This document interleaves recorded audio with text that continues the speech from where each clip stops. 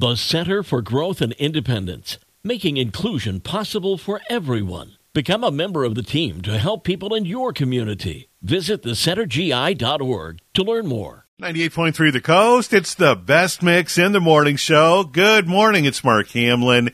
Today, Thursday, November 2nd. A little bit warmer out there this morning. We've got 37 degrees all across southwest Michigan. On our way to 48 today, 50 tomorrow, mid-50s by Saturday. We'll get the updated forecast from Carrie Peugeot coming up. Right now, it's time for Coffee Talk. And are you ready for some good news for the holidays? Seems like every year we hear how turkey prices and so forth are more than last year. Well, this year, there's some good news if you're planning on hosting Thanksgiving at your house. Although inflation is still driving up some prices in the grocery store, turkey is going to cost much less this year. All poultry items were very pricey last year due to the devastating bird flu outbreak, but that's over now. Turkey is expected to cost you 25% less this year. The same thing goes for other poultry items like eggs and chicken.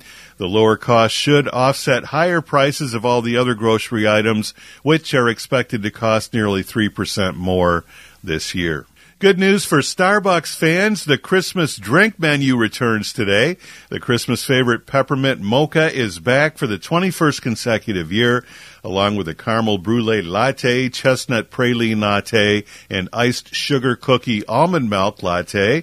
Along with a new one this year, the new iced gingerbread oat milk featuring a blend of ginger, cinnamon, and black tea. And we all scream for Thanksgiving ice cream.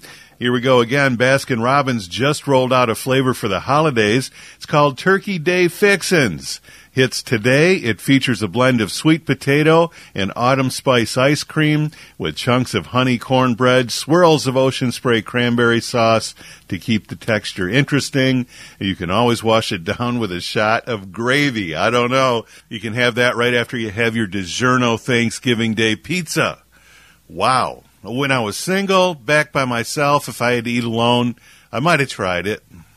It doesn't sound very good this early in the morning, though. And that's Coffee Talk for this Thursday morning, November 2nd on 98.3 The Coast.